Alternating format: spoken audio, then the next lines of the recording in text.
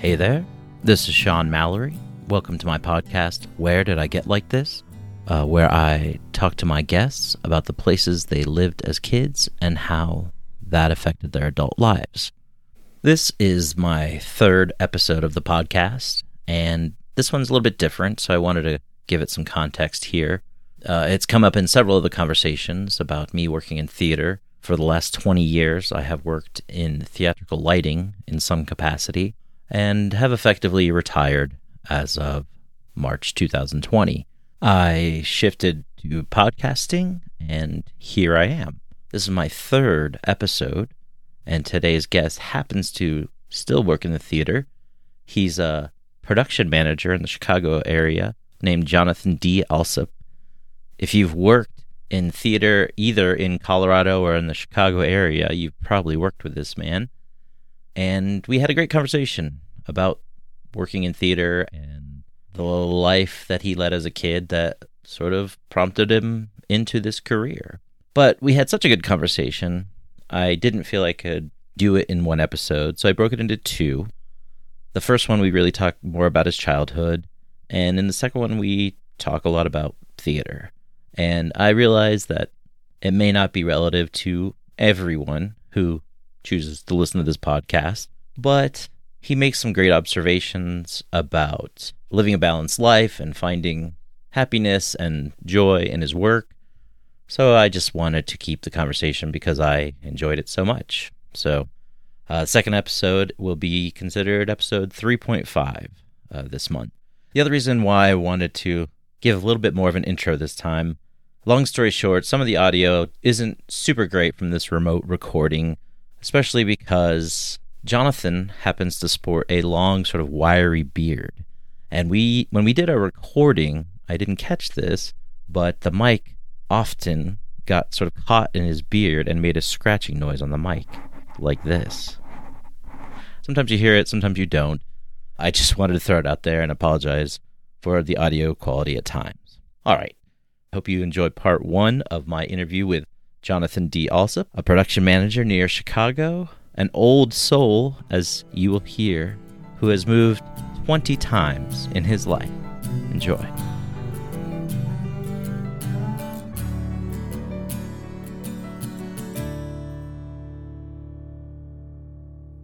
All right. Well, thank you so much for offering to take part in this. I will say I put this notice out on Facebook, and you were promptly one of the first people to respond. And when you did, I was very excited because I think this is going to be a very fun conversation. But I really don't know you. We just kind of met. You are actually the first person I've reached out to in the entertainment industry. So if I could get you to give us a little introduction about you and maybe your background, and as a caveat for you specifically, what did your job look like a year ago? And what does it look like now in 2021? Yeah, so my background is all in theater. I have a bachelor's degree and a master's in theater. So I started out as a stage manager and then did some other administrative roles in theater throughout my career, managing director, operations manager, building coordinator for new theater buildings, and just took a contract out in Illinois at the Paramount Theater.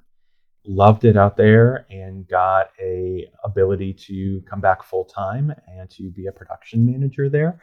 I took that full-time job opportunity that I was offered and have now been out here I'll be starting my 5th year at Paramount as production manager this coming May.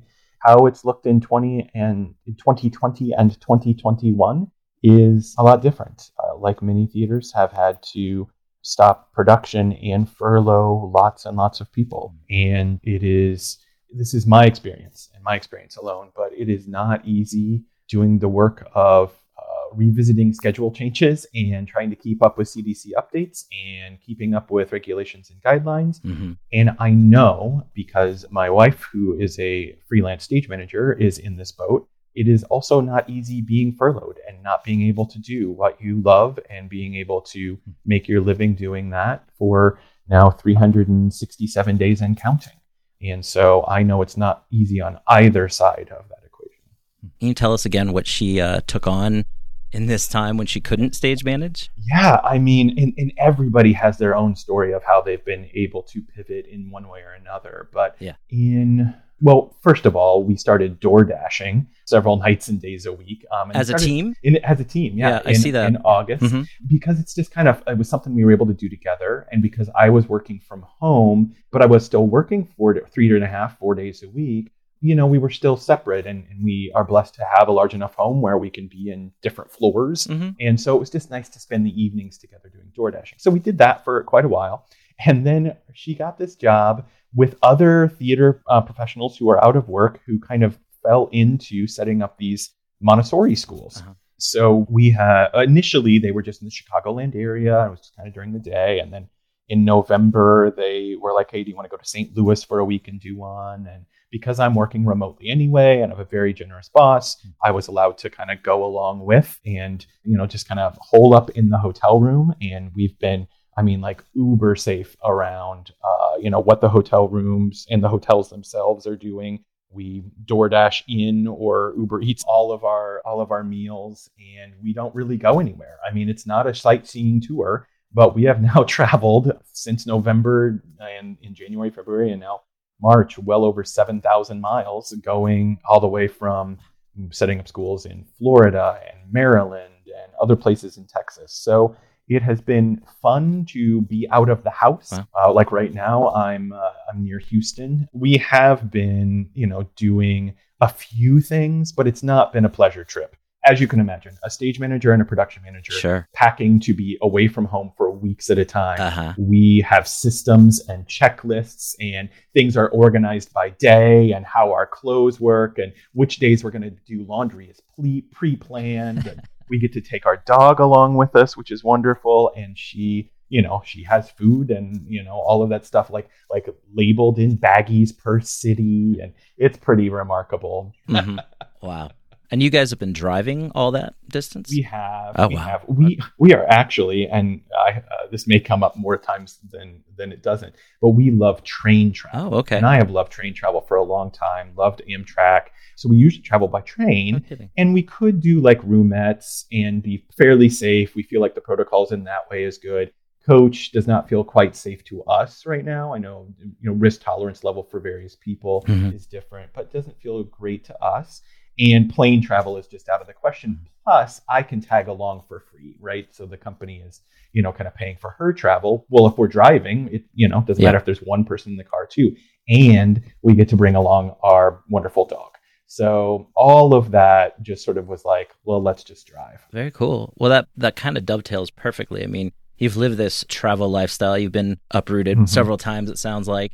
Recently, the reason why I wanted to reach out and talk to people about this is because I grew up as an Air Force brat. And by my estimation, I moved about 6 times before I graduated high school, another roughly 9 times since then, and I'm in my early 40s. And interestingly enough, you went to Chicago or the Chicago area as I was leaving there to come to Denver. We may have passed on the way, kind of thing. I think it really was around the same time. But your initial response to me was kind of an astounding number of moves. So give us a sense of what your childhood looked like. And yeah. Well, overall, I have lived in 11 different cities, and 4 of those and cities is a strong word, right? Like I've lived in 11 different municipalities. Oh, right on. 4 of those were before college. One of those was before I started school. Okay. So I did 3 different towns while I was in elementary, junior high, and high school. And then overall, I've moved 20 times in my life. The first 25 years of my life was all in Iowa. So we didn't move far. Okay. Like sometimes 3 or 4 hours, 5 hours away from where we lived previously. Yeah. But when somebody says, oh, you're from Iowa, do you know this town? And pretty much I do. Unless it's in the extreme northeast corner of Iowa, I'll know any town that you mention in Iowa. All right. Well, I'll throw one at you. Do you know Clinton, Iowa? Of course, I know Clinton, Iowa. Yes, absolutely. That's where my dad is from. So I spent a lot of time in that town, and it reeks. It's a really gross smelling town. Well, that could be metaphorical or literal. Yeah, sure. Okay. Anyway, sorry to interrupt. Oh, no, that's okay. I was just going to say, so the first 25 years, was all pretty homogenous. It's not sort of the experience of what I assume, and I don't want to tell your story, but I assume like Sure. when you're a military family, you move great distances, great country to country or side of the country to side of the country. Right. So my experience is much more homogenous than that in the kind of initial moves of my life. But it's not like you moved to a house 2 doors down. You still physically went to a different place, right? So, Right. I mean, that's interesting to me because you're making small moves, but you're still leaving a life that you had established, friends, assuming family. Mm-hmm. So it still probably had to shake up your childhood when that happened. Yeah. The interesting thing that I was thinking about, in preparation for this is that when we moved in Iowa, Mhm. what changed a lot was my distance to and from other family members. Sure. And so I can almost pinpoint a memory Mhm. based on like, oh, okay, let's see, that happened at my grandparents. And so I remember that was in the summer of, well, let's see, we had to have lived close enough to them where I went there just for the weekend rather than going there for the whole summer. So that would have been when we lived in Danville, Okay. as opposed to when we lived in Newell, which was much farther away. And so we could have greater access to family the closer we lived to them. Mhm. And it was kind of funny. My sister, I have 3 siblings, all much older than me. My sister is 18 years older than me. Oh, wow. So 3 months after I was born, she went to college. And she got married, and they lived in a town that was nearby to a town that we were about to move to. And as we moved to that town, literally a month earlier, they moved away to a different town. Mhm. And then our next move was closer to the town where they lived in next. And lo and behold, not long after we moved there, they moved away to another town. So it wasn't intentional. Yeah, but sure. It was, we were like leapfrogging each other across the state of Iowa. And it was because we were both pastors' families. So my dad was a Methodist minister, and my sister's husband was a Lutheran pastor. Okay. And as pastors move around, and as the Methodist Church, and I believe the Lutheran Church, keeps them all within a region, and for the Methodist Church, it was a state. Mhm. We just never moved or had the opportunity to move out of the state because of my dad's profession. Okay, that's a really a first. I Mhm. don't know that I've ever met anyone in a religious family like that, as a trade. Mm. How many times before you graduated high school? Before I graduated high school, 4, although technically we moved the 5th time the summer right before I went to college. So how old were you with the first move? I was 3 when I moved the first time. Do you remember much about it? I don't. I recently, last June, my wife is very patient, and she took a trip with me around to most of the cities that I had lived in Iowa as part of a trip to go see my mom. Mm-hmm. Little trips. Oh, nice. So like every day we would go out to 1 or 2 of the towns where I had grown up in and take photos and things like that. And also it was fun for my mom too. She didn't go with us, Sure. but we would bring home at night and show her the photos, and we would call her sometimes from the town. And one of them was the town that I was born in, Mm-hmm. which was Brandon, Iowa. And I didn't remember a thing. Like I thought maybe something would come back, something would trigger a memory. Yeah. But I did remember when we drove through the town where I lived at when I was 5. I did remember that town. I remembered it slightly different, right? I remembered the house being bigger, of course, because I was smaller. I remember the distance between things being different. Okay. And in fact, as we were driving into the town, my dad had 2 churches, one in the town and one in the country. And as we were driving into the town, we hadn't called my mom yet, and we drove by a church, and I said, "That's it. That's my dad's church." Oh, nice. I recognized that place. I hadn't been to that place in 35 years. Oh, wow. So it was kind of fun to revisit those places in that way. That's really cool. You were sort of almost thinking ahead of this, Yeah. I want to talk about memory later, but so it sounds like you basically lived as an only child, right? Is that kind of your existence? Yeah, for the most part. My 3 siblings when I was born were 18, 17, and 14. Uh-huh. And so I'm closer, I think, in like a sibling sort of relationship to my brother that was, the younger of the three older siblings. Mm-hmm. But yeah, I would say for the most part, it was sort of an only child existence with a little bit of a caveat. The fact that I do have siblings and I don't want to demean their existence or their meaningfulness in my life by saying that. Yeah, for sure. Well, I just asked because I have a younger sister. She's 18 months younger than me. Mm-hmm. And often we would move to places that didn't have people our own age. And so we clung to each other in a lot of those times, up until high school. And then we hated each other for a while, as you do.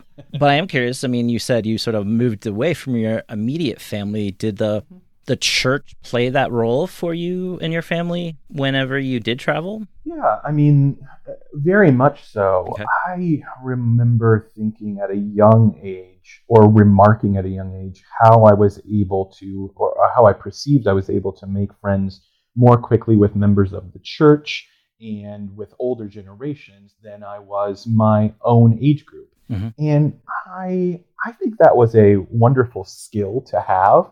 I think that was a wonderful, I don't want to put this sort of in a negative context, but I think it was also a little bit difficult for me then when I was put in situations like college, where you're primarily put in, to social groups with people who were in your age group. Sure. And so that made that somewhat difficult. Gosh, I can't believe I'm making this public, but I'm going to make this public. I sort of have garnered this nickname amongst a couple of close friends where they'll call me Old Man Allsup, because I sort of have this ability to be perceived as older than I am, partially because I'm bald, partially because I sometimes am not up to speed on the latest, zeitgeist of terms and that kind of thing. But also because I have to make the screen on my computer really bright to see something, and I'm half deaf in one ear, so I kind of have to ask people to repeat things a lot. Yeah. Anyway, all of that to say, I think that sort of fed into, the people that I looked up to growing up were in their 50s, 60s, 70s, or at least in their 40s, parents, even growing up in the church. A lot of people that I sort of resonated with, I could become friends with that person. And what a skill to have. My parents are much older. Oh, wow. When I was born, my mom was 40 and my dad was, I believe, was 46 or 45. And he since has passed away. He died in 1999. But I saw how they acted in their 50s when I was 10 years old and in their 60s when I was 20 years old. It's not uncommon for me to use some sort of idiom or phrase or something that an older person would use just because that's who I've been around my whole life, including my siblings being older, including my parents being older, and including my friend groups in the church being older people. It sounds like you were well prepared for all of that, and maybe you were that old soul and you just kind of grew into it, Yeah, I think so. I hope so. I hope to still grow into it. Oh, there you go.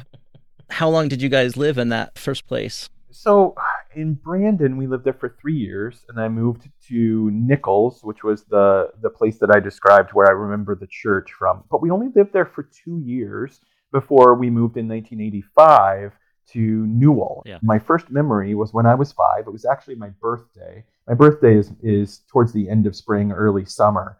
And so there'll be kind of a recurring theme, or has been a recurring theme in my life, where my birthday is one of the last things I remember before we move. Okay. In fact, to some degree, I equate my birthday party before our move on June 1st or July 1st, depending on where we were. Sure. It sort of feels like that was the last goodbye in many ways. And in some ways that's kind of sad, and in some ways that kind of ties my birthday to something. But my birthday before we left Nichols was the first time I ever rode a horse. That's my first memory ever, is literally a month or a little bit less before we moved to this new town. So you did have the experience of being the new kid in that school. What do you remember what that was like for you? Wow, this is like a psychotherapy kind of session here. A little bit, yeah. I hope I remember this right. Memory does weird things, right? Exactly. But I remember, I think my mom is going to hear this and correct me with the actual story. Right on, that's what they do. I remember walking to or being dropped off at school on the first day of kindergarten, And I remember having to go home. I can't remember if I got sick. I can't remember if I didn't like it. I can't remember what it was. But I remember going home early and then coming in the next day and not knowing some things, right? Like everyone, this is an example, but like everyone learned on the first day where the scissors and the glue were kept. And I show up the second day and they're like, all right, now everybody go get your scissors and glue. And I had no idea. Oh, you were lost. I was so lost. I remember that feeling because it happened again a couple times in that place in Newell. Oh. And so even though I was in a town where I was going to school for the very first time, along with kids who were going to school for the very first time, I already sort of felt this not being a part of or being behind or not knowing what was going on. Oh, I see. Not having the context that the other kids did. Whether that's true or not, whether I made that up or not, I don't know. But that initially, even in that first place, I think was true for me. Well, I won't be doing any sort of fact checking. I'll leave that to your family. But so that was your sort of initial memory of it. You know, how quickly do you remember that turning around for you? I remember it turning around quite quickly, actually. We lived there from 85 to 90, so 5 years.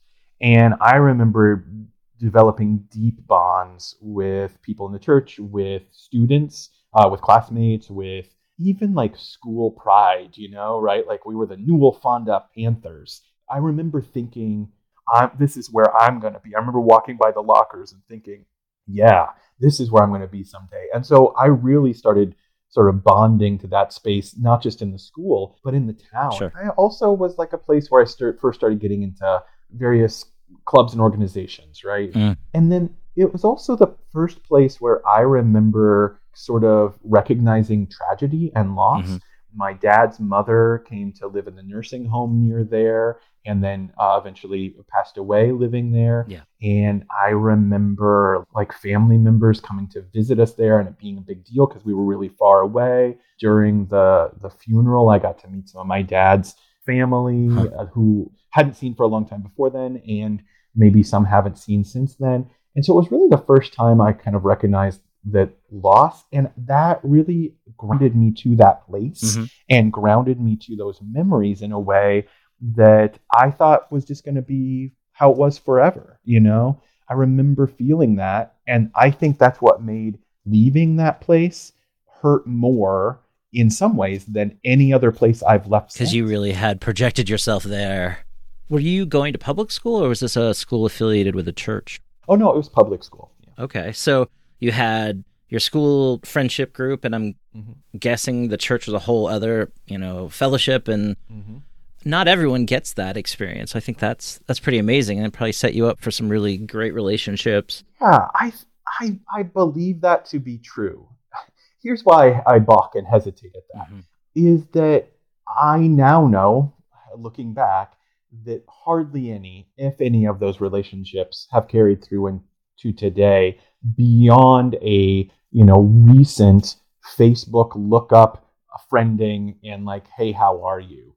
And from that particular town, right? Yeah. But beyond that, I now know that didn't hold for me.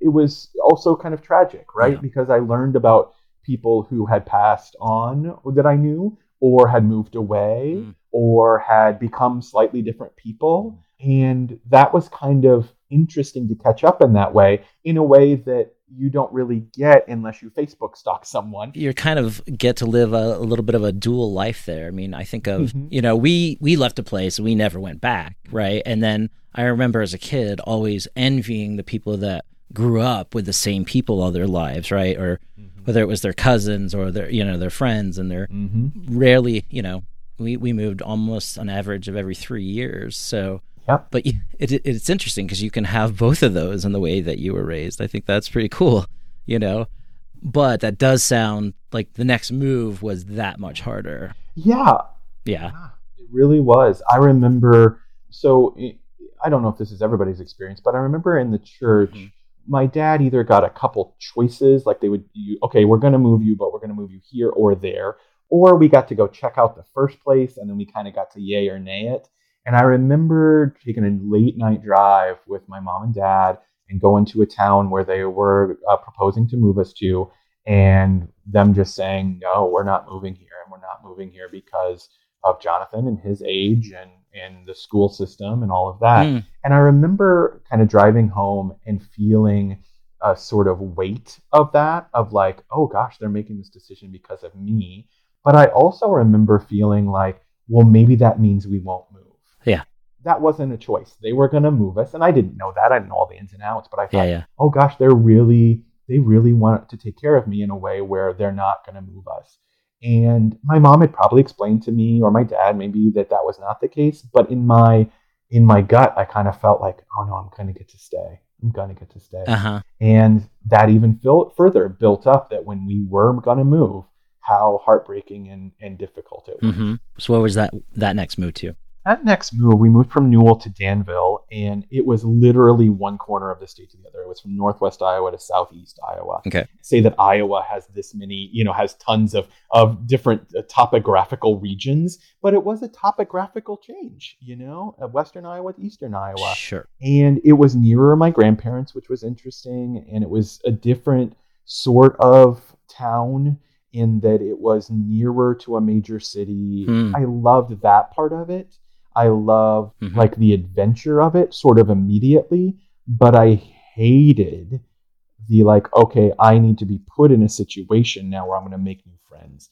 And at church, that came easier, right? Sure. Because when you're, 5 years old, not 5, when you're 10 years old, and you're introduced with your parents and you have to go to everything with your parents, the welcome dinner and the first service and, whatever, people know who you are. And so that's easier. It was then like, okay, I need to now start remembering who these people are. Well, I miss all those other people that I already know their names. Why can't I just be with them? Or even school, right? Like getting dropped off and everyone knows where the 5th grade classroom is, which is what I was heading into. And I had no idea. And everyone knew everything about that elementary school. And so when it was like, okay, it's time to go to the library, everybody knew where the elementary school library is. Okay, it's time to go to lunch. Everyone knew how to get from there to lunch.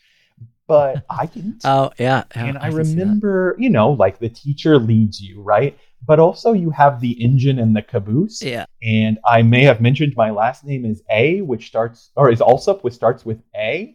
And so you're always the engine. Oh, yeah. And I remember just being petrified, being like, all right, you're going to music. Of course, okay, engine is start, we'll do alphabetical this time. Yeah. And being like, I have no idea how to get to music. Absolutely not the slightest clue. Oh, no. And so that was a hard sort of thing. But I also remember, and I don't mean to gloat on this, but I remember quickly rising to the top of the kids who were getting the higher grades in school. Sure. But sort of finding that group of people, I distinctly remember making a choice about, is this the group of people I want to be associated with? And I remember the smart kids. Experience. Yeah, the smart kids, right? I remember this because I had an experience in 4th grade in my school before where I got called out. 4th grade is where I got glasses, first of all, because I couldn't see from the back of the room. Yeah. Of course, all the, associations that go with that. But I remember in science class, my teacher stopping the whole class and berating us about how bad we were doing in science and about how poorly we had just done on a quiz and about how no one was taking notes except for Jonathan. Okay. Look at him. He's taking notes and he's being the model student. Sure. Like I remember that specifically. And I remember in 5th grade, now changing schools, that I had a choice about having an ability to sort of redefine myself. And did I want to still be in that group of the smart kids where you could get called out in such a way that I, in 4th grade, did not find appealing. And in 5th grade, I did. And I wanted to be one of the smart kids. Okay. That I got to make the choice again of which groups of people I was associated with. And that is sort of interesting to me and began to define how then 3 years later I would associate myself. And quite frankly, my career trajectory was in some ways defined by that. Interesting. Yeah, I guess, I have never really thought about it that way, but I know I did it. You did have that I'm going to be X person at this next school, and very, no internet then, so very little proof that you even existed somewhere else, right? So, yeah, I don't think I really took advantage of that myself till high school, but the idea that you get to select your friend group as the new kid is kind of fun. I mean, that's pretty great, actually. And I think a lot of people have to wait till college to like try out their next personality or their identity or whatever. It sounds like you got a head start on that. I think that could be a universal thing with people that move. Might be, and honestly, that's not something that realization happened in the last 5 minutes. Yeah, I don't know that I'd ever thought of that until I started talking. Yeah, and it's probably not even perceivable when you're a kid, but that's the hindsight idea, right? Yeah. So you pretty much finished high school in this move, or no? Oh, still more. Okay. Yeah. I'm not going to do every one. I'm just okay. So how long were you there? This was 5th grade and 6th grade and 7th grade. Okay. So spanning now from, again, a year of elementary school. Yeah. And then in this school, 6th, 7th, and 8th was junior high. Sure. So 6th grade and 7th grade in this particular school before we moved again for 8th grade, which was still junior high in my next school. So it was kind of interesting because I never finished elementary school, finished it in the next school. I never finished junior high in the same school, but high school was all in one school. So yeah, we moved from Danville to Coyne in 1993 between my 7th and 8th grade years. Okay. And what was particularly difficult about this move, or particularly memorable, I don't know that it was difficult, memorable or shaping, was that I had started playing some sports in elementary school, but I was not good at it at all. Like a little bit of t-ball, a little bit of basketball, I was not good at all. But in Danville, I played, I think this is true. I think I only played baseball there.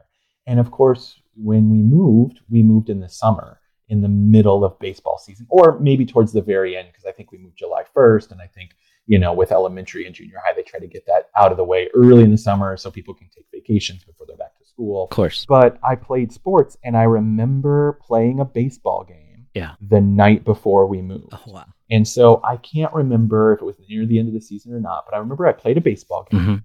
And then I went over to the softball field and watched the girls from my class play their softball game. And then I got on my bike and I rode away crying, bawling my head off, bike all the way home. Wow. And the next day, the moving van came and all of our stuff got loaded up and we moved away. And that's the first time I remember having an emotional, major emotional reaction to moving. When you're 10, I was sad, but I remember just thinking that my life was over. I had just started to build something up, and we'd only been there for 3 years. And this was the town where I started to see my potential to be a person, right? Like I didn't know what that was yet. I didn't know, it wasn't theater yet, but like the people that I looked up to were not just people who were 70 or 60 or 50. But I remember looking up to people who were just a few years older than me and being like, oh, I want to be in a musical in high school. I remember I want to be in the high school band. I want to be in the high school choir. I remember like how I took from Newell projecting myself into that. Like now it wasn't just like, oh yeah, that will be me someday. It was like, no, I want to be here doing those things someday. And it felt like those were taken away from me by needing to move. That was, I think, what I cried about on that summer night, biking home on my 3-speed, Schwinn. I remember just sort of feeling like, okay, this is the heartbreaking. Well, I guess, you were of an age by that point. Did you know it was coming? Did you know that was the life? Yeah. My mom and dad were really good about talking about things like that with me and giving me a heads up. And also, like, you know this. Other people who haven't moved that many times may not know this, but like packing is a big deal. It's not a 1-week thing or a 2-week thing. And my parents really taught me how to pack well, and they did it really well. It was a 6-week 5-week kind of thing, Sure. where you're, getting all the supplies and you're putting the valuable mirrors and wall hangings in bubble wrap and wrapping those up. And, I don't know how you did it in your house, but it was always, we would pick a room that was near the front door or back door, wherever they're going to load out. And it was usually the room where there was a couch. And we would start by pulling the couch away from the wall the distance of one box. And you would make a row of boxes behind the couch as tall as you could. Wow. And then you'd pull the couch away a little bit further, and a second row of boxes behind the couch. And then a third. And by the time you got to 3 rows of boxes, floor to ceiling behind the couch, you pretty much had everything packed that wasn't a piece of furniture or wasn't something that was like, you still can't pack all your clothes. You still can't pack, the potted plants. Yeah. So unless it was one of those things, it was in a box. And I remember there was a stage in moving where the lamps, right, like table lamps, desk lamps, that kind of stuff, would get packed. And my mom has taught me this, and I still do it. Yep. We do not use overhead lights, right? They're garish. They're terrible light. You're a lighting person. They look gross. Amen. They often don't even have rheostat dimmers. You can't even change the color temperature. Yep. I remember distinctly the point in every move where the lamps would be packed and we would have to use the overhead lamps. And you knew you were close. So that was the measure. Okay. Huh. Well, it sounds like you got good lessons in logistics at an early age too. That definitely had to help in your career. Oh, absolutely. Wow. In my career and in future moves. My wife has commented several times about, like, wow, you really know how to move. And like, well, yeah. If you don't label something and people come to help you unpack, or you have movers, how are they going to know where to put it? Sure. Your pots and pans are going to end up in your basement, and the things that you need to open first are going to end up buried. And yeah, absolutely. It's funny. I mean, in the military, you don't get a whole lot of heads up. I mean, it really depends, right? I mean, my parents always were trying to be mindful, to move us during the summer, but sometimes it would be Christmas Day. We'd be starting school again. We're like, we're moving, we'd move middle of the year. Wow. So sometimes it was a hasty packing job. So we got to know how to do that quick, but yeah, definitely labeling things. Oftentimes the military will give you movers, and that's a curse and a blessing. You'd get assigned these movers, and they did not care. They would pack your trash. They would pack, random stuff, throw it in boxes. Stuff would end up broken. I mean, it was a nightmare. So I think my parents got to the point where they wouldn't let, our assigned movers in the house. Yeah, it definitely was a thing. But I also remember the unpacking was the best part about moving. Sometimes we'd move and then we'd have to get a house built, or we'd have to wait for military housing to open up. So we'd be in a temporary housing, and it could be months before we saw our stuff again. So, or we went overseas and they quarantine it and all that, So when you start opening boxes again, it's like this whole new experience. And now you can make YouTube videos out of it and be a millionaire. So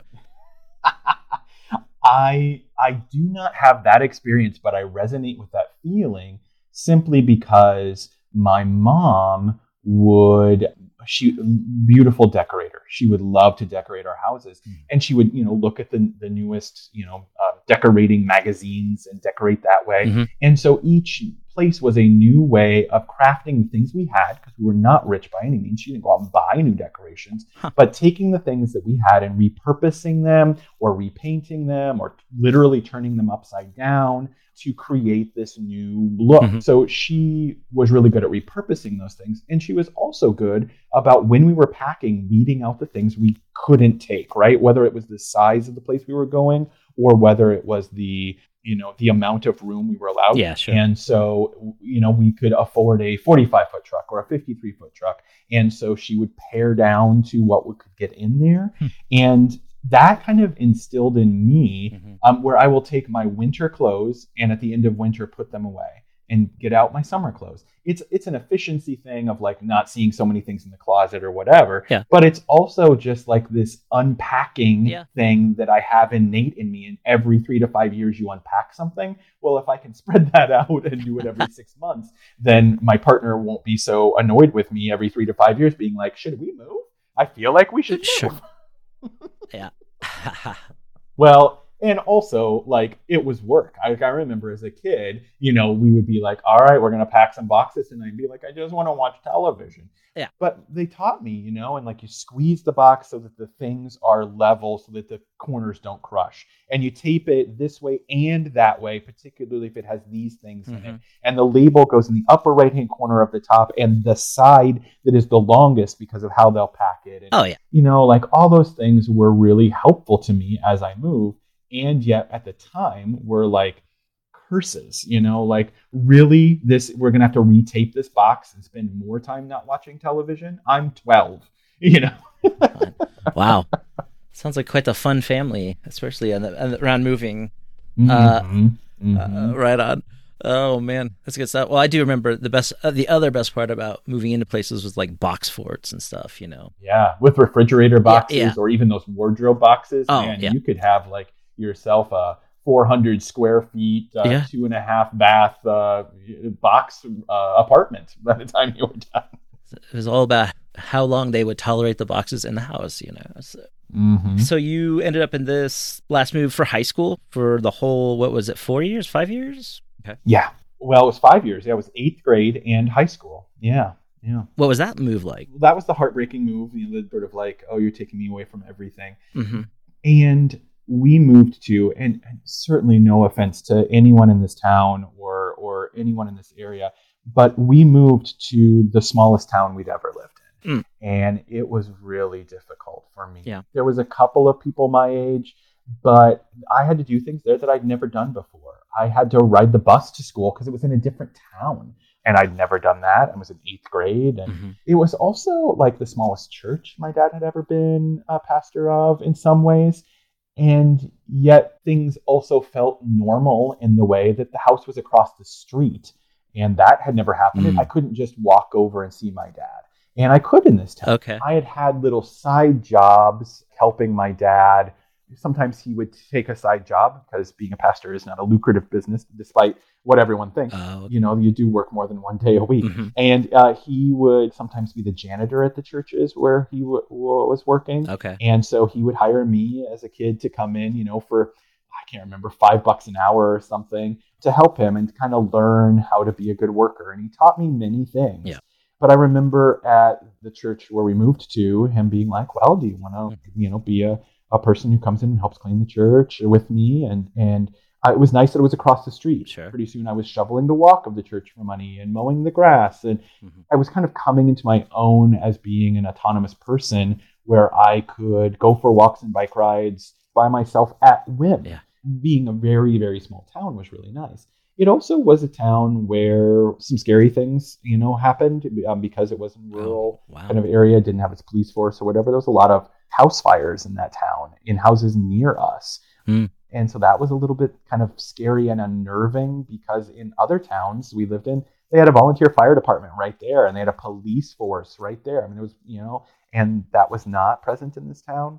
And so even though I've had this homogenous sort of feeling of safety up to this point, in that town, there was this sort of feeling of like, I'm not surrounded by who I had up to that point in my life considered safety personnel. Sure. And that was eye-opening in sort of a way and gave me some context, although be it very small context, for how I would begin to perceive police and fire persons and other safety personnel when I lived in Colorado in a small town, when I lived in larger cities that did have a force, but I didn't know their names. Literally growing up in a town, of several thousand, I knew all the policemen's names because they had coffee with my dad down at the coffee shop. And because they came to our school and were the ones who gave the DARE lecture. And, and growing up in this small town, I didn't know anyone because the local law enforcement was the sheriff. And the sheriff had 5 deputies, and you never knew who was going to show up in town, or even if they would. Yeah. It was also the town where I learned to drive in that town. And again, because it's out in rural Iowa, my dad taught me how to drive, with a learner's permit before I had driver's ed at school. And, my dad was so meticulous around many things. I'm sure that's where I get my meticulousness from. But we had to drive down this road to the next neighbor town at, like 25 miles an hour or something, like 20 times before he would let me go 40 miles an hour down that road. Yeah. And taught me how to drive on gravel roads because they were literally right there. And before we would ever hit a highway, let alone an interstate, that gave me a context for driving where you're going to see more deer than you do cars going from one town to another. Yeah. Where you are in the spotlight because the town is only 200 or 300 people, if that. And so everyone knew everybody's business. Yeah. And while I thought that had been true in these other towns, there were literally people in other towns who didn't know who I was and didn't care. Mm-hmm. In this town, everybody knew who I was and everybody cared. That was a different perspective. Oh, sure. But it was also the time where I was going into my teenage years and sort of had this don't care attitude and this defiance attitude. And, everybody has in their mindset of this. Yeah. Oh, the preacher's kid is either a do-good or a ne'er-do-well.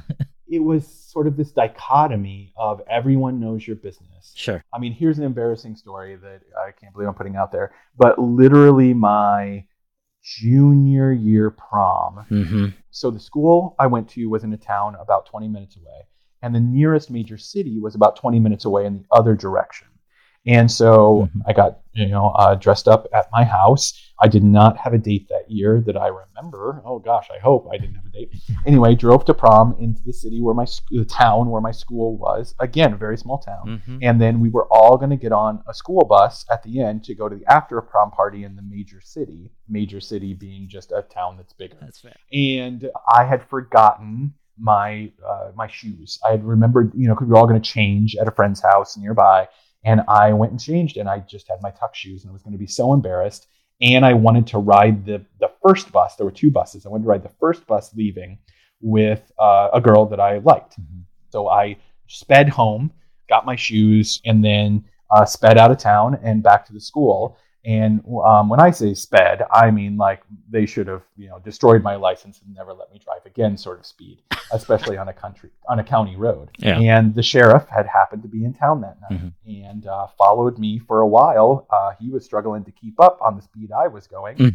And when I took these turns that were leading into the town where the school was, is where I slowed down, and he caught up and pulled me over and literally came to my window and said, a few expletives I won't put on your podcast, but, why were you trying to go so fast? And at just that moment, the first school bus had left the school and pulled up next to the stop sign, just yards from where I was pulled over. And I said, trying to catch that bus. And not only did every person on the school bus that night see that it was me that was pulled over, because we all knew each other's cars. Plus, at that point, I think I had a 78 Dodge Diplomat boat, so who couldn't have spotted that a mile away? But also, it went out on the police scanner, and one of the parishioners of my dad's church heard it, calls my dad at 12:30 in the morning to let them know that I had gotten pulled over for going X number of miles an hour. I believe I got pulled over for going 85 or 90 in a 45. And so I got on the second bus. Oh, long story short, I didn't even get a warning that night because the county is so small that as he's running my license, he gets a call for a major fatality crash on the other side of the county, and he's the only one on. And so he has to let me go so he can go tend to this. And I never got a warning, and I don't know how that was even possible. And so I make it to the second bus. I go to the after prom party. Everybody's like, "Ooh, did you get pulled over?" Like, I'm so embarrassed. Yeah. But also, like, some kids who up to that point were like, "We don't like this guy. He's too snooty. He's a preacher's kid." Was like, "You got pulled over for going how fast? You're cool." You got street cred. Yeah, exactly. A little. And got home the next morning, in the early morning hours, and walked in, and my dad's sitting on the couch with the light on. He said, I hear you got pulled over last night. Oh, you did? Trying to play it off easy and cool. And really got the talking to of my life, and rightfully so, and found out it was one of the parishioners that had heard it on the scanner and called him. Yeah. And that's the epitome of living in a small town and being a preacher's kid. And living in rural Iowa is, getting let off by the county sheriff because he's the only one on duty that night, and getting a big talking to for I don't think I was okay. allowed to drive for a couple months because You got your comeuppance then, I guess. I did because of this nosy parishioner on the police scanner. I would have told him anyway. I'm just too honest of a person, but to find out, for him to find out about it that way. Yeah. Weird to think that in Iowa alone you would have this many kind of experiences, You never had to leave the state, and you got sort of the big city kid and the small town version.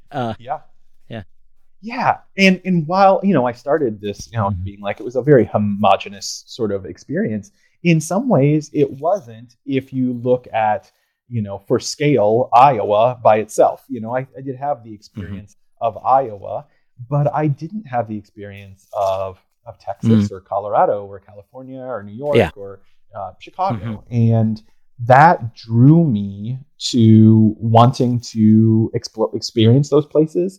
And so in high school, when we took a class trip to Chicago, when we took a family vacation to DC, I was enamored. When I would read about or hear about Colorado, I was like, I want to get out of this place and I want to go see these and experience these other places, which I got to do, I think, because of my own drive and desire to want to do that.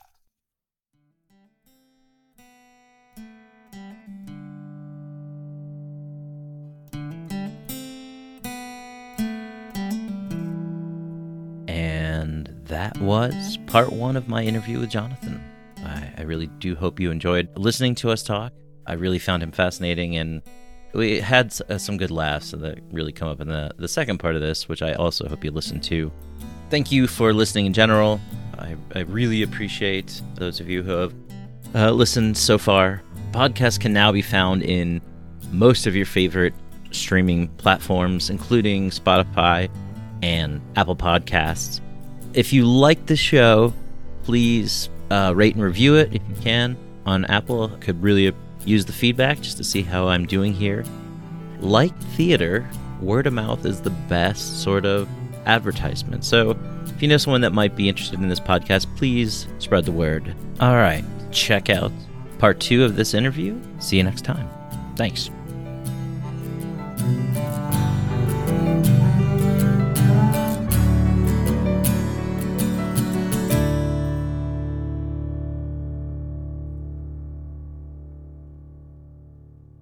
This is a production of The Full Medium.